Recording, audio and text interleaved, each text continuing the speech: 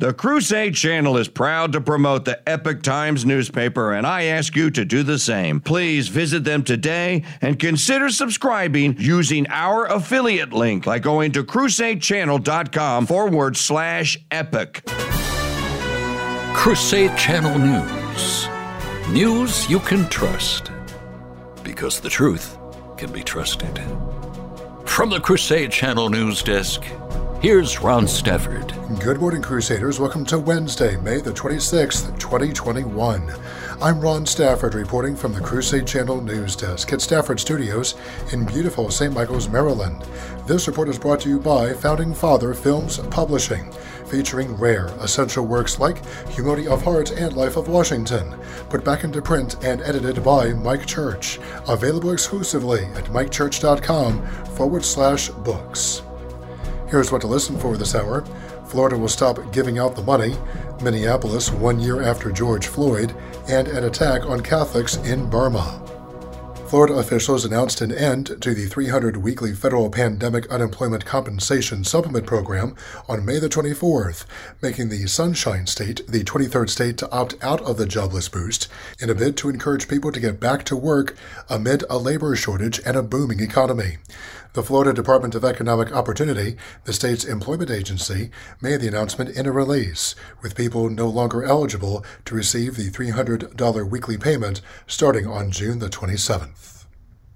In other news, 1 year after the death of George Floyd, Minneapolis police are defecting, and those remaining on the force are having trouble doing their job because of policy, politics, and a lack of resources. Former Minneapolis police officer Steve Dykstra, who left the force last summer, said yesterday that the city's officers feel helpless when trying to do their job. Crime rates have skyrocketed more recently after Floyd's death at the hands of a white police officer last May. The growing trend of shootings has been particularly troublesome for the city, with early 2021 data showing a 250% increase in gunshot victims. Finally, 4 people were killed after the Burmese army shelled a Catholic church in the early hours of Monday. The National Unity Government of Myanmar, which describes itself as the country's legitimate governing authority following a February the 1st coup, said that 4 civilians were killed and around 8 others were injured when the military fired a heavy artillery shell at a Catholic church in Kayan Thar Yar village in the eastern Kaya state. The attack occurred at 1 a.m. on May the 24th. The statement was accompanied by photographs showing a church with a demolished roof and a floor covered with bloodstains, clothing, and debris. All those killed and injured were Catholics. Our quote of the day comes from Claire of Assisi. "We become what we love, and who we love shapes what we become." Coming up, our saint of the day, he was one of the outstanding mystics during the Counter-Reformation. You are listening to Crusade Channel News. Hey Mom, I wrote you this special poem for Mother's Day. Aw, that's so sweet. Can I hear it? Some fortes are red, some sorrentos are blue. For Mother's Day, we went to Bulldog Kids that brought this for you.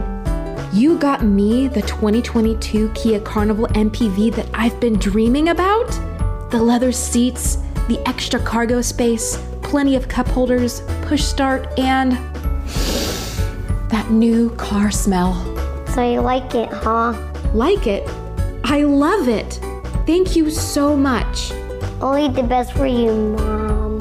That's why we went to Bulldog Kids. You're so smart. Get Mom what you really want for Mother's Day. The new 2022 Kia Carnival from Bulldog Kia. We'll see ya at Bulldog Kia. Our saint of the day is Philip Neri.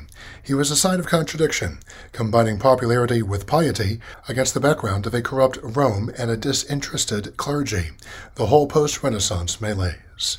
He was born on July the 21st, 1515.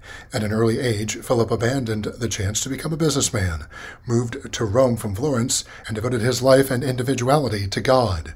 After 3 years of philosophy and theology studies, he gave up any thought of ordination. The next 13 years were spent in a vocation unusual at the time, that of a layperson actively engaged in prayer and the apostolate. As the Council of Trent was reforming the church on a doctrinal level, Philip's appealing personality was winning him friends from all levels of society, from beggars to cardinals. He rapidly gathered around himself a group of laypersons won over by his audacious spirituality. Initially, they met as an informal prayer and discussion group, and they also served poor people in Rome. At the urging of his confessor, Philip was ordained a priest, and soon became an outstanding confessor himself, gifted with the knack of piercing the pretenses and illusions of others, though always in a charitable manner and often with a joke. He arranged talks, discussions, and prayers for his penitents in a room above the church. He sometimes led quote-unquote excursions to other churches, often with music and a picnic along the way. Some of Philip's followers became priests and lived together in community. This was the beginning of the Oratory, the religious institute that he founded. A feature of their life was a daily afternoon service of 4 informal talks, with vernacular hymns and prayers. Giovanni Palestrina was one of Philip's followers and composed music for the services. The Oratory was finally approved after suffering through a period of accusations of being an assembly of heretics, where laypersons preached and sang vernacular hymns. Philip's advice was sought by many of the prominent figures of his day. He is one of the many influential figures of the Counter-Reformation, mainly for converting to personal holiness many of the influential people within the church itself. His characteristic virtues were humility and gaiety.